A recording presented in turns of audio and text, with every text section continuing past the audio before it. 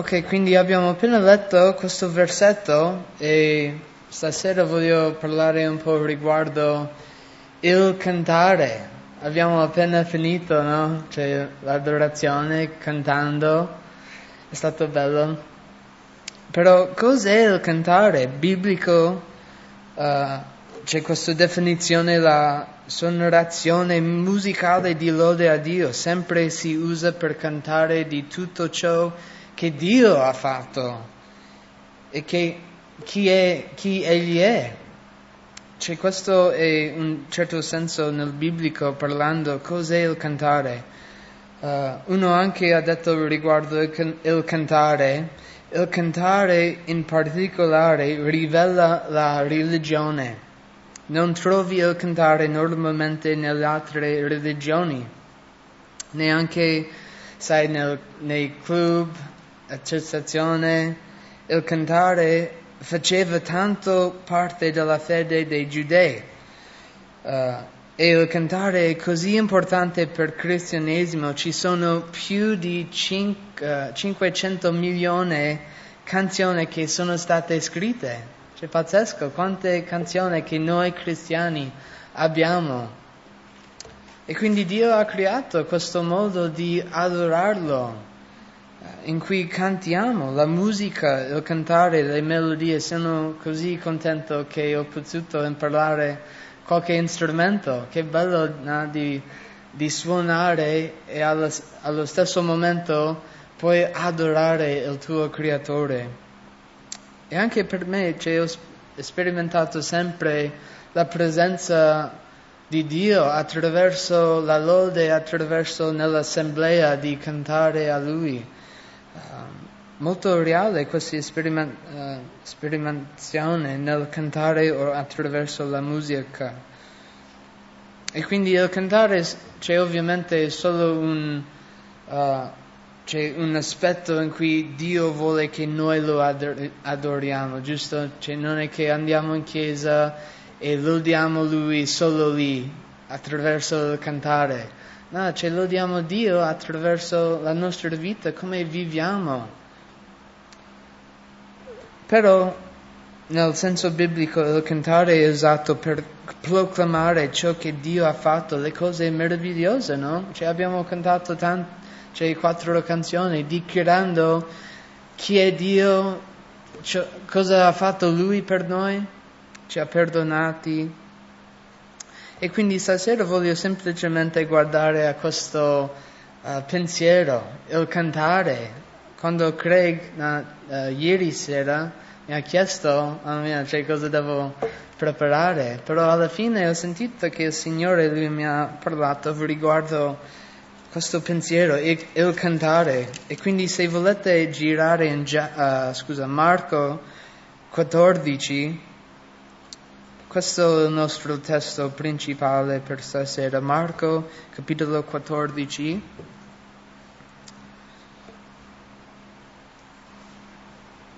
Marco capitolo 14. E vogliamo leggere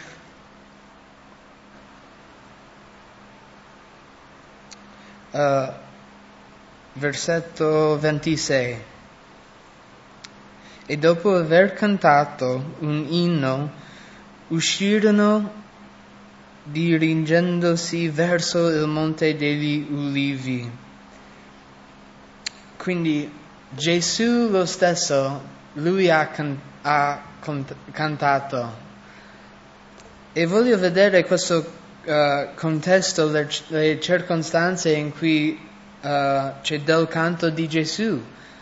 Dove era Gesù nel suo ministero? Sapete, in questo periodo, in Marco 14, Gesù era vicino alla sua morte, era vicino alla sua fine. Questa circostanza era l'ultima cena, ore prima della croce e della sua morte. Quindi quando Gesù ha cantato questo inno, era vicino alla sua morte, era vicino alla sua fine. Se vediamo in versetto 1 anche le circostanze del canto di Gesù, i capi dei sacerdoti e gli scribi cercavano il modo di prendere Gesù con inganno e ucciderlo. Quindi questa non è una circostanzione bella per Gesù, no? Cioè lui stava vicino alla morte e tutti quanti volevano che lui sia morte. Anche in versetti 3 fino a 8 vediamo che questa donna che ha portato un vaso di alabastro di olio profumato di autentico bardo di gran valore, e poi questa donna, sapete che ha rotto questo vaso e l'ha versato sul capo di Gesù per il suo corpo, per la sepolcro. No? C'è quindi questa circostanza in cui Gesù era difficile, era vicino alla sua morte, e poi sopra questo il suo amico, uno dei suoi discepoli, Giuda Iscariota, è andato dai capi dei sacerdoti per consegnare Gesù nelle loro mani. Quindi questo discepolo di Gesù ci volevo dare Gesù a loro. L'amico stava per tradirlo. Non era un periodo molto bello per Gesù quando lui ha cantato questo.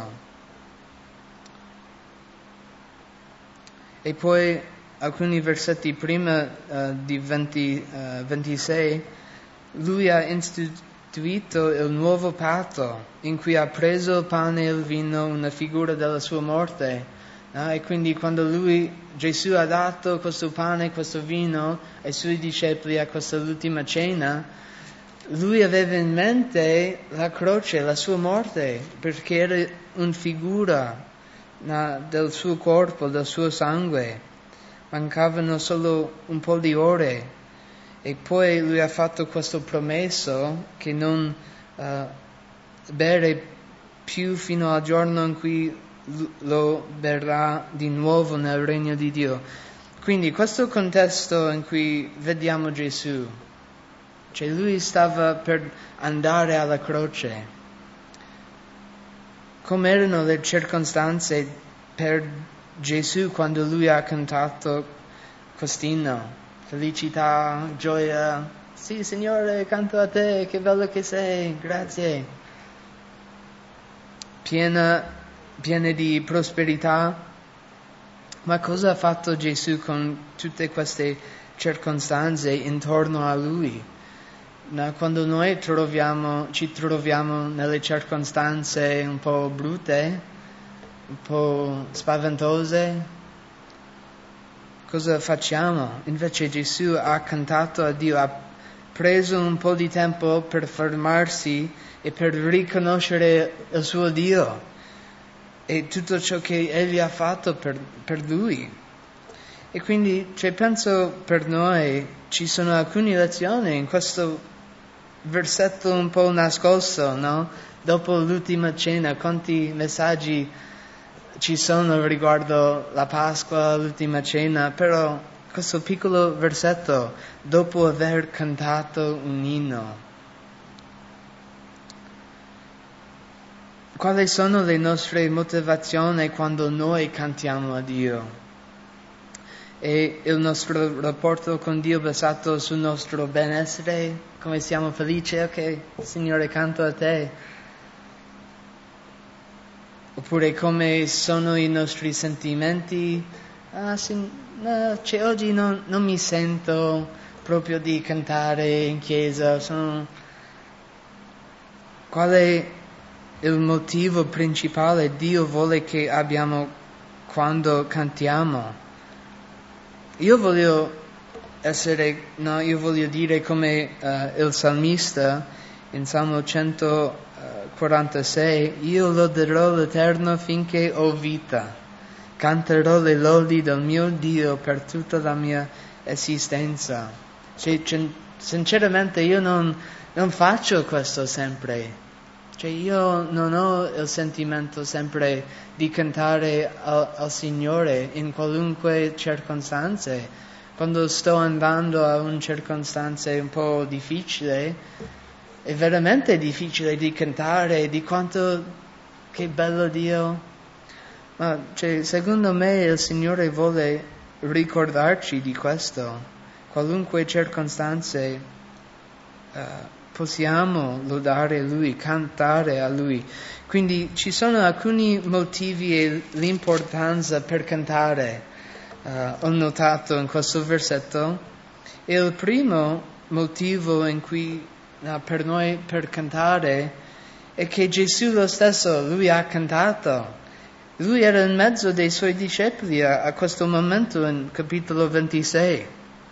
Hanno preso il pane e il vino e poi hanno cantato dopo aver fatto questo. Immaginate la voce di Gesù, no? Quale voce lui aveva? Proprio stonato, tipo questi ebrei, Signore, oppure bellissima pura, non sappiamo. Ma sappiamo che il Figlio di Dio in quel momento, lui ha cantato con tutto il suo cuore, ha reso a Dio lodando il suo nome perfettamente come il Figlio di Dio.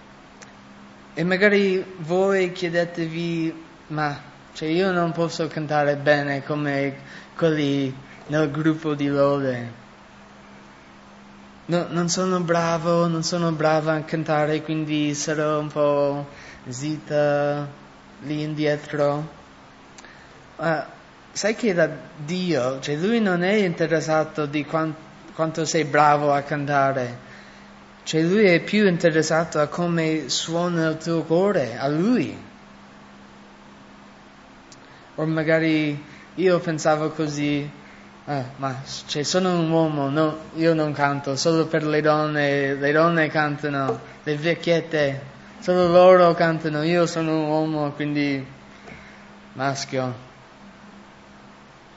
Però Gesù era un uomo, era l'uomo più potente, più pieno di virilità, e lui ha cantato a Dio. Lui è il nostro esempio principale di come possiamo essere un uomo. Eppure, lui ha cantato. La Bibbia non insegna questa cosa, sono un uomo, non canto. Questo dal mondo, questo è il pensiero del mondo. Invece, se vogliamo essere veri uomini, cantiamo a Dio. Chi si interessa come la vediamo? Oppure magari ti dici, mi sono vergognato di cantare davanti agli altri, magari loro mi sentono, non voglio cantare a alta voce al Signore, no. Dobbiamo cantare a Dio, non affinché gli altri possano sentirci, ma come Gesù, Lui ha cantato in mezzo dei Suoi discepoli. Lui non ha cantato per loro o a loro, Lui ha cantato a Dio. In Salmo 149 dice: Alleluia, cantate all'Eterno un canto nuovo, cantate la sua lode nell'assemblea dei santi. Quindi Dio ci comanda di cantare insieme, ma non a Dio, non agli altri. E quindi c'è un motivo e l'importanza per cantare. Gesù lo stesso, Lui ha cantato, quindi anche noi dobbiamo cantare. Un altro motivo porta pace e confronto nella difficoltà. Il cantare porta pace e confronto nella difficoltà. Come abbiamo visto nel contesto di questo versetto, Gesù aveva le circostanze molto difficili e lo stesso ha cantato una canzone di adorazione nel momento più difficile della sua vita. No, non sappiamo quanto importante e confortante fosse il cantare per Gesù, ma possiamo immaginare per esperienza, no? Quanto di voi avete cantato in chiesa al Signore quando c'era un momento difficile e in quel momento sentivi la presenza di Dio in una maniera molto speciale.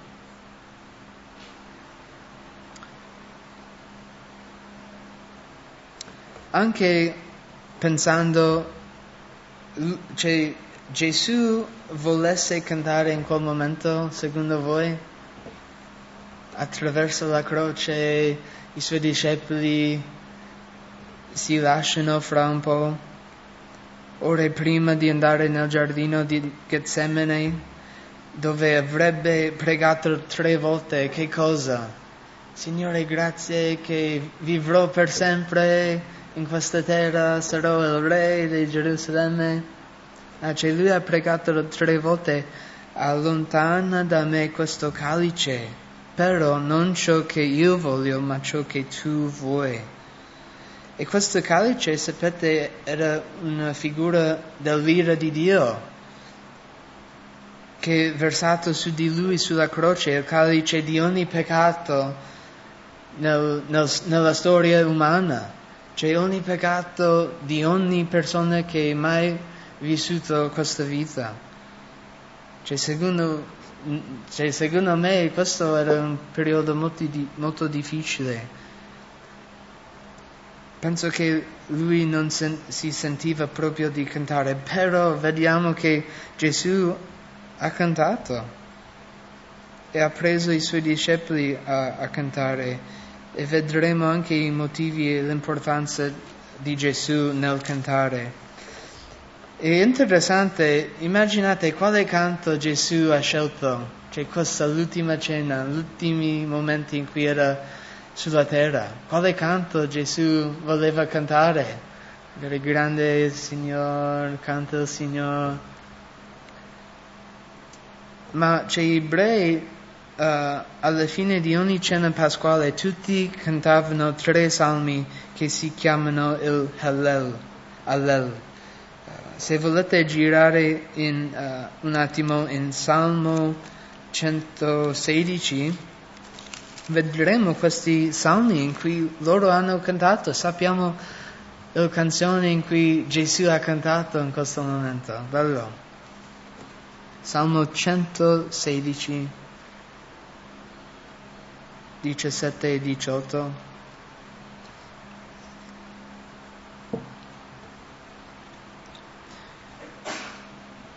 Il Hallel in cui loro hanno cantato questa notte.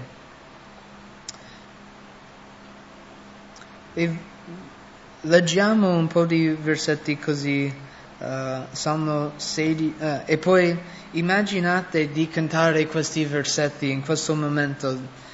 E immaginate per Gesù quanto bello e ha ministrato questi versetti a lui la notte prima della sua crocifissione.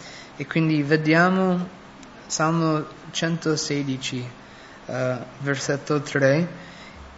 I legami della morte mi avevano circondato e le angosce dello Sheol mi avevano colto, sventure e dolori mi avevano raggiunto. E in questo momento loro stanno cantando questo salmo, non stanno leggendo come noi, però questi salmi erano canzoni. E poi in versetto 8 di 116, sì, perché tu hai liberato la mia vita dalla morte, i miei occhi dalle lacrime, i miei piedi da cadute. Versetto 9, io camminerò alla presenza dell'Eterno nella terra dei viventi. E poi saltiamo in Salmo 118, versetto 13. Tu mi avevi spinto con violenza per farmi cadere, ma l'Eterno mi ha soccorso. Poi 14, l'Eterno è la mia forza, il mio cantico ed è stato la mia salvezza. Che bello questa canzone in cui loro hanno cantato. E proprio a questo momento della sua vita, della vita di Gesù, era molto, aveva molto significato, no? riguardo la morte, riguardo come Dio e la sua salvezza. Questa canzone in cui loro hanno cantato, in probabilità ha ministrato così tanto a Gesù. E anche noi, quando affrontiamo le difficoltà, le circostanze difficili, il cantare porterà la pace, porterà il conforto, perché cantiamo a Dio, ricordiamoci, giusto, Signore, Tu sei fedele in questo momento, Tu sei la mia roccia. La mia mamma, alcuni di voi avete conosciuto lei,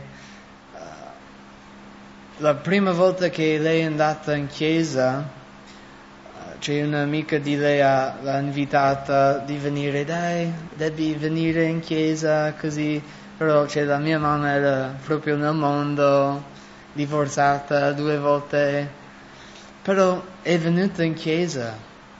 È seduta, c'è l'ultimo filo, e poi il gruppo di lode hanno cominciato a suonare, e poi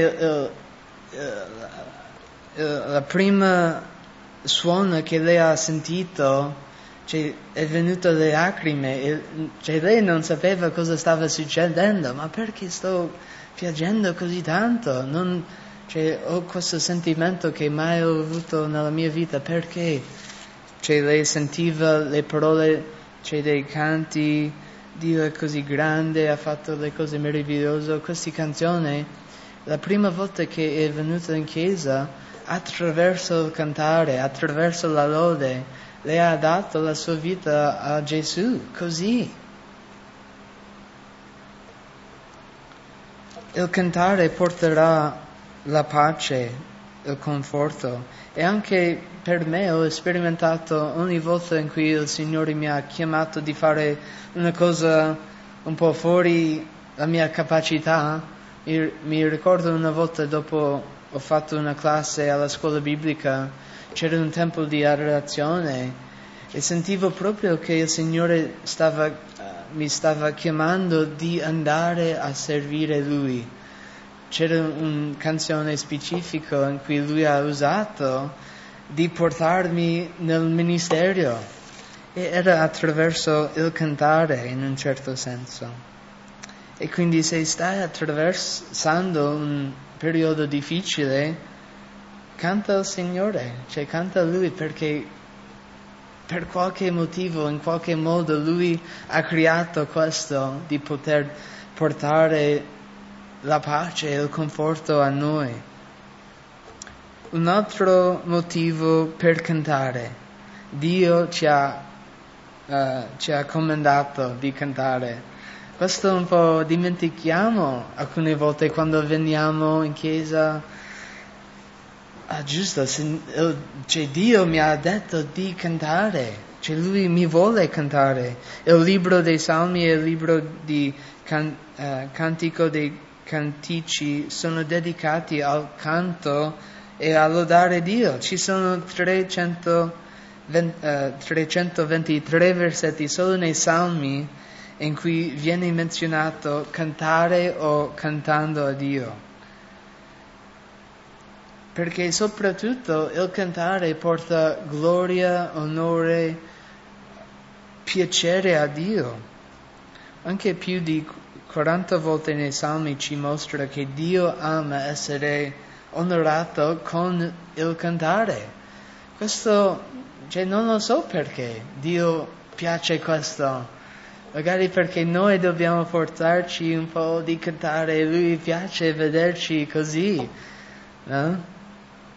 Mi ricordo anche una volta in questo pensiero, non mi sento veramente di cantare, non mi va, non canto bene, quindi lascio stare. Che noioso, che seccante, non mi piace questa canzone, non mi piace come lui suona o lei canta. Cadiamo in questo pensiero che non mi piace qualsiasi cosa riguardo il cantare. Però mi ricordo una volta ho sentito un pastore Dopo che il gruppo di lode aveva finito i canti e poi dopo il culto, c'era una signora un po' particolare e lei era andata da questo pastore e ha detto: sai pastore, oggi stamattina la lode non mi è piaciuta molto, mi dispiace, non sentivo proprio, per me non è stata molto bella, non mi è piaciuto. E poi sai che cosa ha detto questo pastore? Cioè lui ha detto a questa signora: sai che la lode, l'adorazione non è per te, cioè non è riguardo te. Perché qualche volta pensiamo troppo di noi stessi: non mi piace così questa canzone, quindi lascia stare. Cadiamo in questo pensiero che il cantare è riguardo a te, ma in realtà è riguardo a Dio. Cioè non importa come sentiamo. Il motivo per cui cantiamo è perché Dio riceve piacere. Quanto di voi vuole piacere Dio? Amen. Io voglio piacere Lui. E possiamo dimenticare questo, dimenticare i giusti motivi in cui anche veniamo in chiesa o cantiamo a Dio. Possiamo lodare e adorare tante cose anche al di fuori di Dio. Possiamo anche venire in chiesa con i motivi sbagliati. Per esempio, vi racconto una storia. Un ospite predicatore ha sostituito un pastore famoso e lui non si chiama Giacomo, ma ho fatto così per voi. Giacomo si chiama. Era via questo pastore famoso. Un grande pubblico si era radunato per ascoltare questo pastore molto popolare, ok? Nel momento in cui questo ospite pastore doveva salire per predicare, alcuni della chiesa hanno visto questo pastore e non era Giacomo, questo pastore famoso. E quindi alcuni hanno cominciato a andare via, andare per le porte. Però questo pastore che era in vista si è alzato in piedi e ha detto: tutti quelli che sono venuti per adorare Giacomo potete andare via dalla chiesa. Tutti quelli che sono venuti per adorare Dio state come siete. E poi alla fine nessuno è andato via perché hanno capito: no, c'è questo pastore, non mi piace, mi piace quell'altro. Quando in realtà, perché veniamo in chiesa? Perché cantiamo? Per Dio, per il Signore. E quindi un altro motivo è l'importanza per cantare, perché Gesù Lui ha cantato, porta pace e conforto nelle difficoltà, perché Dio ci comanda, porta piacere a Lui. Un'altra cosa, un ricordo per noi, quando leggiamo queste parole, cantiamo queste canzoni, ricordiamoci di ciò che Lui ha fatto per noi, Lui ci ha salvato, ci ha perdonato, ci ha fatto vedere la verità, un ricordo per noi. Mi piace questo tanto perché dimentichiamo così facile, no? E quando ricordiamoci attraverso il cantare, è bello di ricordiamoci in questa maniera. Un altro motivo è una benedizione per te, se tu canti così, perché in un certo senso il tuo spirito si rallegra, è gioiosa quando tu canti al Signore. Un altro motivo ti porta vicino al corpo di Cristo. Giriamo un attimo in Efesini 5. Efesini 5.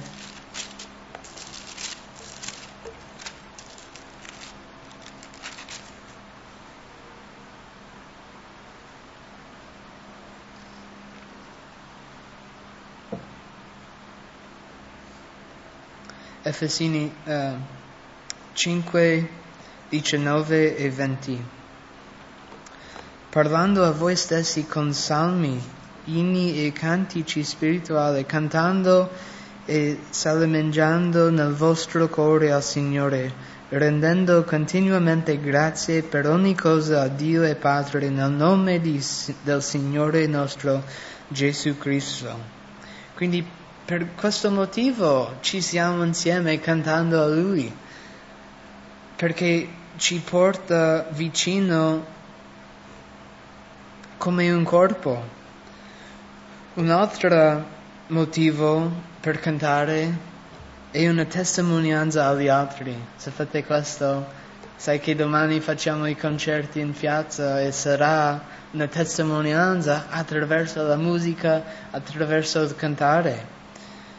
E anche in Atti 16, mentre Paolo e Sila, avete ricordato la storia, quando erano in prigione, in galera, a mezzanotte cosa hanno fatto? Stavano dormendo? No, stavano festeggiando nel nome di Gesù. Hanno cantato a Lui questi inni. E poi gli altri prigionieri li udivano.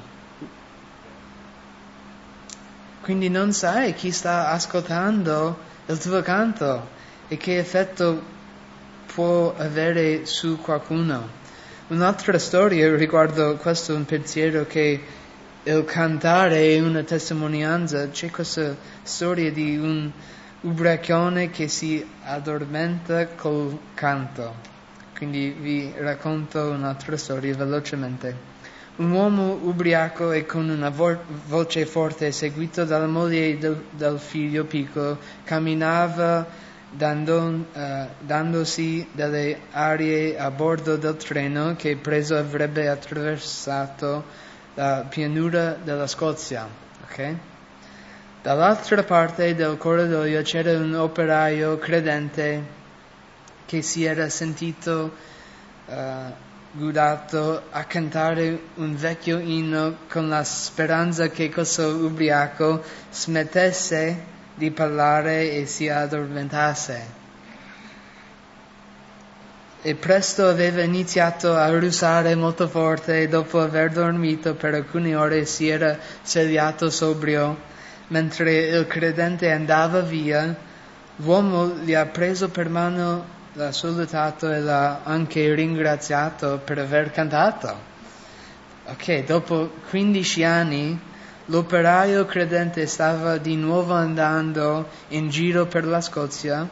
Dopo un incontro successo, un uomo ben vestito e sua moglie chiedendo all'uomo se si ricordava di loro. Ma lui scuote la testa. Ma come? Sono l'uomo che quel giorno era ubriaco sul treno, tu hai contato per farmi addormentare.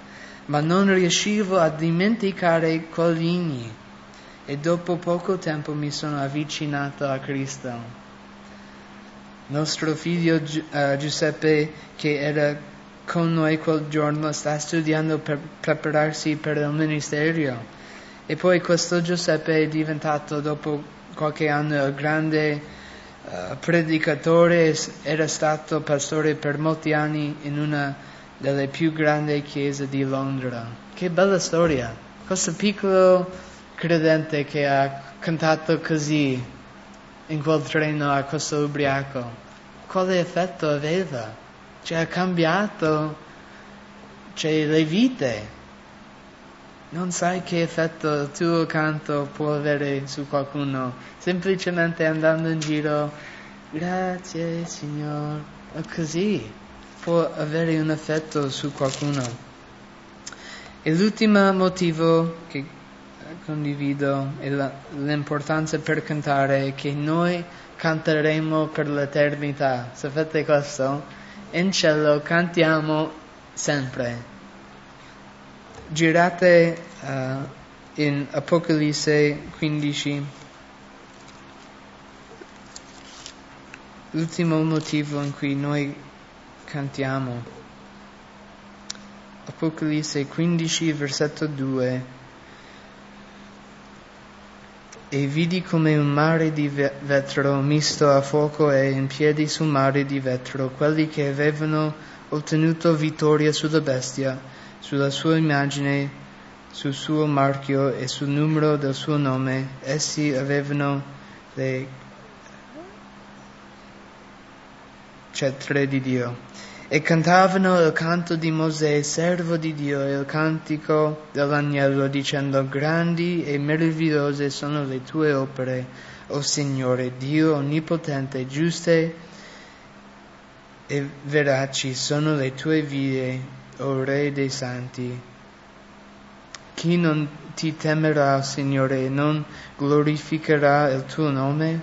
Poiché tu solo sei santo, certo tutte le nazioni verranno e adoreranno davanti a te, perché i tuoi giustizi sono stati manifestati. Quindi l'ultimo motivo per cantare, perché noi canteremo per tutta l'eternità e cantiamo questa canzone insieme. E i nostri corpi glorificati, basta con questo caldo, no, con questi dolori. Saremo in cielo per tutta l'eternità cantando a Dio. E secondo me questo è un pensiero mio. Come mai possiamo cantare per tutta l'eternità? Un po' noioso di pensare, no? Saremo lì, grazie Signore, cantiamo per tutta l'eternità. Ma come mai possiamo cantare per tutta l'eternità? E secondo me, quando noi arriviamo in paradiso, la Bibbia ci dice in 1 Corinzi 13 che Paolo dice: conoscerò appieno come anche sono stato appieno conosciuto. Noi saremo come Gesù, giusto? Sappiamo tutto. Saremo come Lui, conoscendo tutto, e il motivo per cui canteremo per tutta l'eternità è per questo. Perché conosciamo il prezzo in cui Gesù ha pagato per noi. Perché pienamente sappiamo il prezzo, quanto Gesù ha fatto per noi. E quando leggiamo della croce, quando leggiamo della sua risurrezione, non capiamo pienamente, ragazzi, quanto Dio ha fatto per noi. Ma quando arriviamo in paradiso sappiamo pienamente il prezzo in cui Dio ha pagato per la nostra vita, quanto prezioso è la nostra salvezza. Perciò non possiamo fermare a cantare la sua bellezza. Signore, grazie per la salvezza, per tutta l'eternità. E finisco con Apocalisse 5.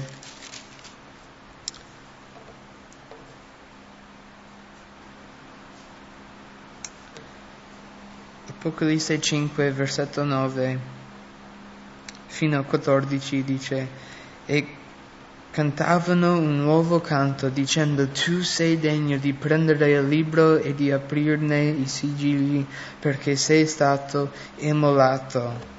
E col tuo sangue ci ha comprati a Dio da ogni tribù, lingua, popolo e nazione, e ci ha fatti re e sacerdoti per il nostro Dio, e regneremo sulla terra. Quindi vidi e udì la voce di molti angeli intorno al trono, agli esseri viventi, agli anziani. Il loro numero era di miliardi e di migliaia, tanti, che dicevano a gran voce: degno è l'agnello che è stato immolato di ricevere la potenza, la ricchezza, la sapienza, la forza, l'onore, la gloria e la benedizione. Ed udì ogni creatura che è nel cielo, sulla terra e sotto la terra, e quelli che sono nel mare, e tutte le cose contenute in essi, che dicevano a colui che siede sul trono e all'agnello siano la benedizione, l'onore, la gloria e la forza nei secoli dei secoli. E i quattro esseri viventi dicevano: Amen. e i 24 anziani si prostrarono e adorarono colui che vive nei secoli dei secoli. Quindi così noi cantiamo, perché Gesù, cioè Lui è degno del nostro cantare. E quindi ricordiamoci questo ogni volta che veniamo insieme, che Dio ci ha comandato di cantare, che porta piacere a Lui, non importa come sentiamo, se noi piace, la facciamo per Dio perché Lui è degno.